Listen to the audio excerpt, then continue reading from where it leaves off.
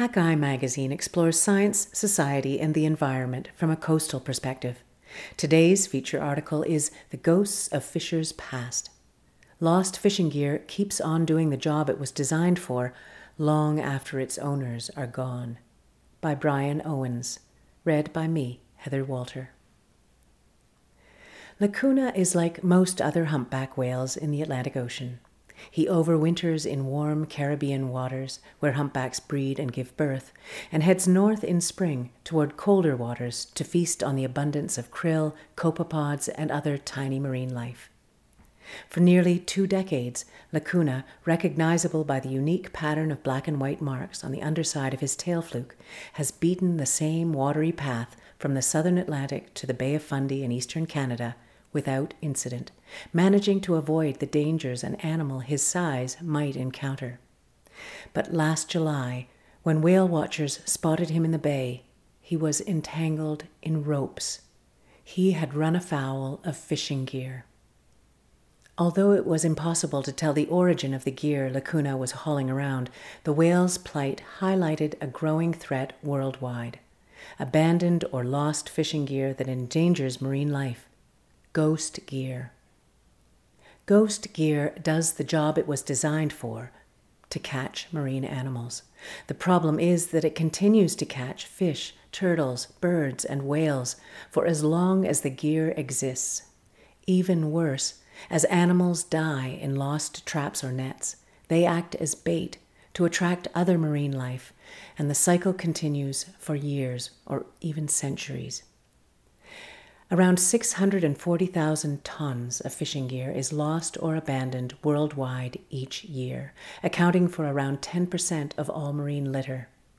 Ghost gear entangles and kills an estimated 136,000 whales, seals, and other marine mammals annually, and likely millions more animals with lower profiles, fish, crustaceans, turtles, and birds. High-profile entanglements like Lacuna's have prompted fishers in the Bay of Fundy to do something about ghost gear. Maria Recchia, executive director of the Fundy North Fishermen's Association, says, "The last thing we want to see is our fishing gear entangled on a whale. That's a real black mark on us." Reed Brown, a taciturn veteran fisher from New Brunswick's Deer Island, is one of 15 fishers from Fundy North Fishermen's Association who is working to clean up the area. When not catching halibut, scallops, and sardines, he's fishing for his colleagues' lost and abandoned gear. Dragging a 450-kilogram grapple, a homemade device that resembles a trio of spiky anchors, behind his boat, the Rebecca and Shelley, Brown trawls the seafloor of Passamaquoddy Bay, an offshoot of the Bay of Fundy between New Brunswick and Maine, in search of derelict lobster traps and other debris. He's logged some impressive hauls. The largest one included more than 30 lobster traps, some as much as 12 years old, as well as a tangle of rope thousands of meters long, a net half the size of a football field designed to keep birds out of aquaculture pens, a spruce log the size of a telephone pole, a gill net, and a small boat anchor. Brown says, "You can really feel it when you snag a big bundle of them." Ask any lobsterman, and you'll learn that losing traps is a costly fact of life and something they work hard to avoid. It's not unusual for a fisher with about 300 traps to lose around 10 to 15 traps a season. The traps are lost when boat propellers slice through the ropes, or when strong currents and powerful tides drag the traps around. They snag together, growing into bigger and bigger snarls like underwater snowballs. Sometimes the best places for fishing can be the worst for losing traps, such as the Cod Hole, a large depression in the seafloor near Deer Island that is filled with fish and lobsters, but also traps from several boats and swirling eddies that can tangle the gear.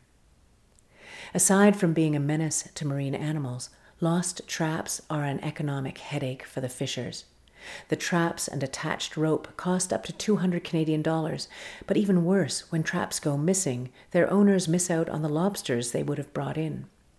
Losing 10 traps could mean foregoing as much as $5,000 worth of lobsters in a season, says Brown. The combined environmental and economic costs were behind the Fundy North Fishermen's Association's decision to clean up ghost gear.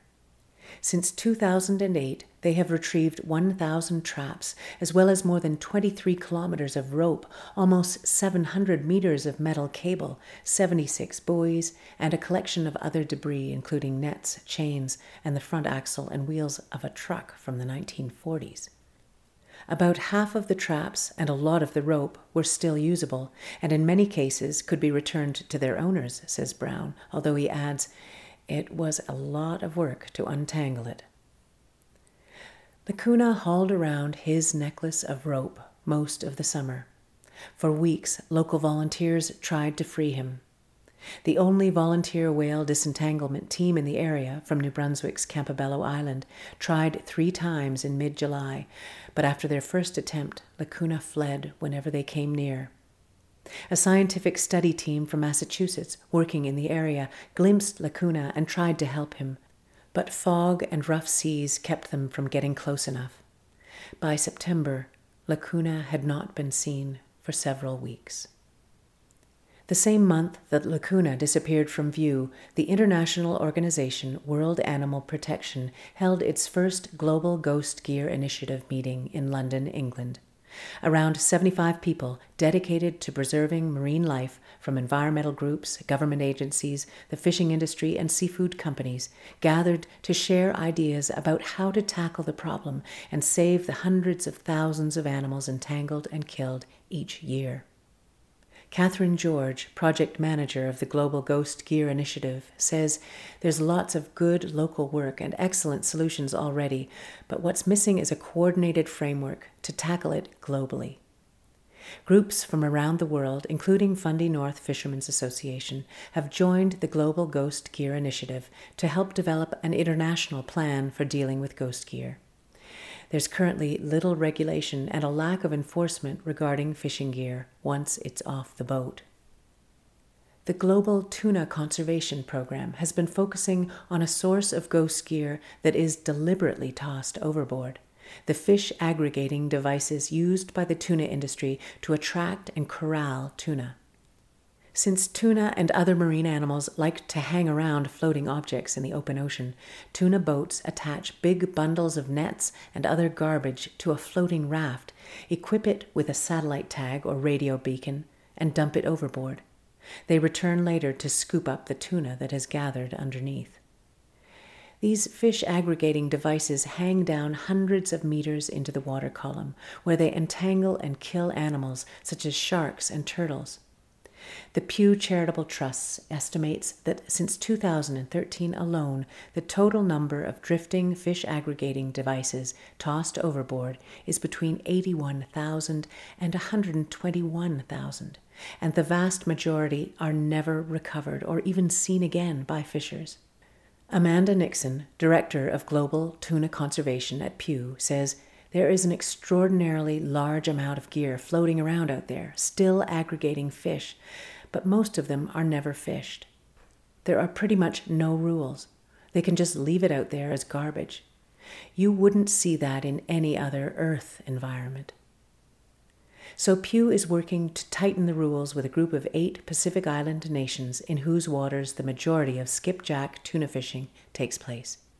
Starting this year, these countries will require fishing boats to share satellite tracking data with their national fisheries departments and with conservation scientists so that the fish aggregating devices can be monitored and studied after being released. It's a start, but what Nixon would really like to see is a limit on how many of these devices can be released and a requirement that fishers must pick them up again. Other groups around the world are also developing strategies to clean up the oceans. To help whales like Lacuna, the World Cetacean Alliance mobilizes whale-watching tour companies through its Net Effect campaign. The program provides companies with education packages they can share with their customers and gets them involved in mapping and cleaning up the derelict gear they spot when out at sea. Lacuna is far from alone in having trouble with fishing gear. Whale entanglements are on the rise. In 2014, 30 whales were seen entangled in fishing gear, mostly crab pots on the U.S. Pacific coast. nearly double the number seen the previous year. And in the first half of 2015, 25 whales were seen entangled in California alone. This spring, the World Cetacean Alliance will send the education packs to 700 tour companies in 24 countries and hopes to reach 500,000 customers. In Australia, the conservation group Ghost Nets Australia supports Indigenous rangers who patrol the coast, cleaning up nets and rescuing entangled turtles and other wildlife.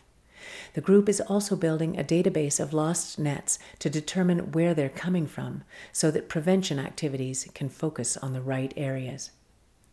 Ricky Gunn, founder and coordinator of Ghost Nets Australia, told the London meeting, "We've seen a marked decrease in ghost gear recently. We think we're starting to have an effect." On the other side of the Pacific, the Northwest Straits Initiative in Washington state has collected more than 5,000 derelict fishing nets and 3,000 shellfish traps over the past 13 years, built a statewide database of derelict fishing gear, and initiated a program encouraging fishers to report lost nets. Last year, they began a pilot project using remotely operated vehicles to retrieve lost nets from deep water. Projects like these are making some progress toward tidier oceans, and the group at the London meeting was optimistic about future efforts. But cleaning up ghost gear isn't as simple as hauling derelict nets and traps out of the sea. Strict fishing regulations create complications. Laura Ludwig, a coordinator of marine debris projects at its Center for Coastal Studies in Provincetown, Massachusetts, says it's actually illegal in most jurisdictions to handle another fisherman's gear. It's also expensive. Fishers like Reed Brown can't afford to spend time on the water hunting for ghost gear unless they've at least covered their fuel expenses, which can run as much as $200 a day. To fund the Fundy North Fishermen's Association's efforts, Maria Recchia scraped together money from a variety of sources, including the Canadian government's Fisheries and Environment departments and fishers themselves. There's also the question of what to do with the collected gear and other debris. The government and privately funded program Fishing for Energy provides large collection bins at 37 ports where anyone can dump unwanted or recovered derelict gear. The nets, traps, and other debris is sorted, with metal being recycled and the rest going to incinerators to generate electricity. But the drop-off points are often overburdened, says Ludwig, and most other recycling centers refuse fishing gear because it's too difficult to process. Gear often ends up in the dump, where fishers usually have to pay a fee. The Fundy North Fishermen's Association has the same problem. Retrieving and disposing of gear is costly. Recchia says some recovered gear can't be reused or recycled, and there is no easy way to dispose of it. Disposal takes up a big part of our budget. The Fundy North Fishermen's Association is shifting its focus from cleanup to prevention. If they can reduce the number of traps lost in the first place, then future cleanup efforts will be much easier. Fisher Reed Brown says, "If we do a little bit of cleanup every year at a few key points, we'll keep it clean. In the last couple of years, I haven't heard of anyone losing traps in the cod hole." No matter how many abandoned nets we pull out of the sea or lost traps we dredge up from the cod hole, though, eradicating ghost gear will take time. But sometimes these stories can have a happy ending. Despite the failure of many dedicated volunteers to help Lacuna, he somehow managed to help himself. He was last seen in mid-October, free of any ropes, ready to begin his winter migration. Find more coastal news and stories from Hakai Magazine on our website at hakaimagazine.com or follow us on Twitter or Facebook. All of our feature stories are part of the Hakai Magazine Audio Edition podcast, which you can subscribe to through your favorite podcast app. If you enjoyed this story, please consider sharing it with your friends.